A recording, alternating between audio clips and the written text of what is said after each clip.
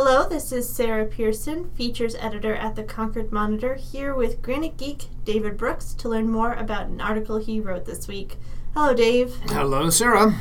So this week your column talks about a true crime podcast called Bear Brook that New Hampshire Public Radio has put out. But you're interested in just one small part of that story, right? That's right.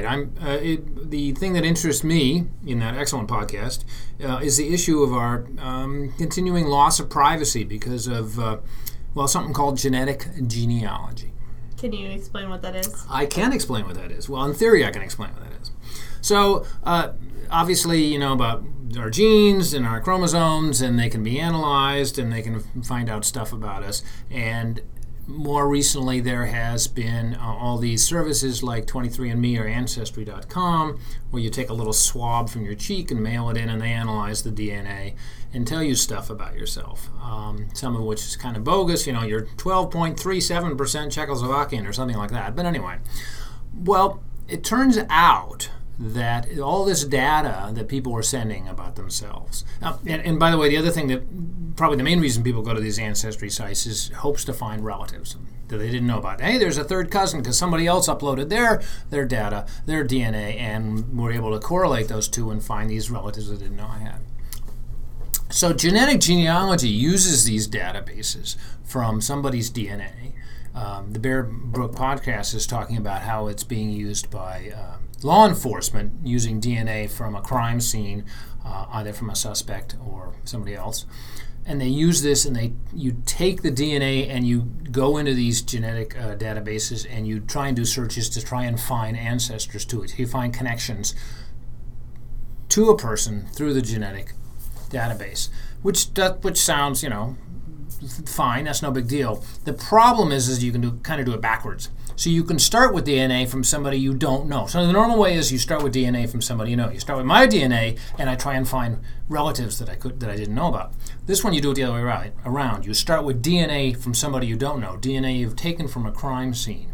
You go into a genetic database and you do all the searches on that DNA to try and find relatives, and then using these relatives, hey, this person is a fifth cousin, and this person over here is a third cousin, and this person over here is a second cousin, and you use genealogy, the kind of things that genealogists have been doing for years, to then figure out who the person is that the DNA came from. And that's where the privacy concern comes.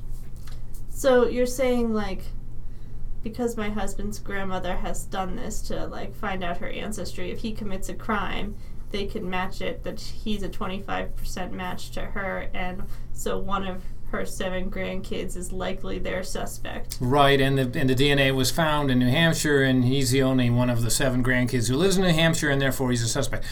And it's not just a crime. Obviously, right now it's of great interest. It's already been used to catch some serial killers. The Golden State Killer out in California was the high-profile one, but in New Hampshire, in the Bear Brook case, it's also been used as part of a long cold case investigation. And that's fine. We want to be able to catch bad guys. You'd like to be able to catch serial killers. The problem is that you and I and every human being on Earth leaves DNA behind ourselves everywhere we go. So the possibility exists that somebody could grab the cup you threw in the trash at Starbucks.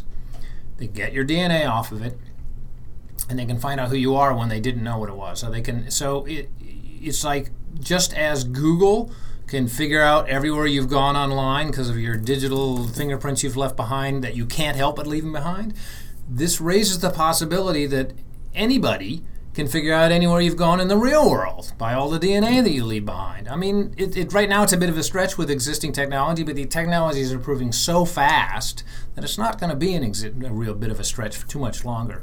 So the privacy that you used to have online that you don't anymore, well, the privacy that you used to have in the real world, you're not going to have it anymore because of this DNA technique. And that's really I thought it was a really interesting part of the podcast that kind of brought it home. Is there anything someone can do about that? No, and that's the that's the scariest part. So previously you said I'm fine because I'm not an idiot. I'm not going to send my DNA into a private company where I can try and make money off it and slap it up for everybody else to look at. So I'm safe because I've never done it. But that doesn't work anymore because, as you said, if your grandmother and all your cousins have done it, they can still sort of back search and figure out your DNA, that it belongs to you, even if you've kept your DNA private. So it's short of, hunting down every relative, second cousin or closer and telling them, don't put stuff online, you're probably not much we can do about it. So one more thing to worry about. Isn't that great? Thanks, Dave. You bet. No problem. If you want to learn more about this topic, please check out concordmonitor.com, and you can see all of Dave's stories at the Granite Geek columns and related stuff at granitegeek.org. And you can subscribe to this podcast at Stitcher, Google Music, Podbeans, or iTunes. The theme music is Little Smartphone People by the Spide Kicks. Hey, wait a minute. Is that some of your DNA right there?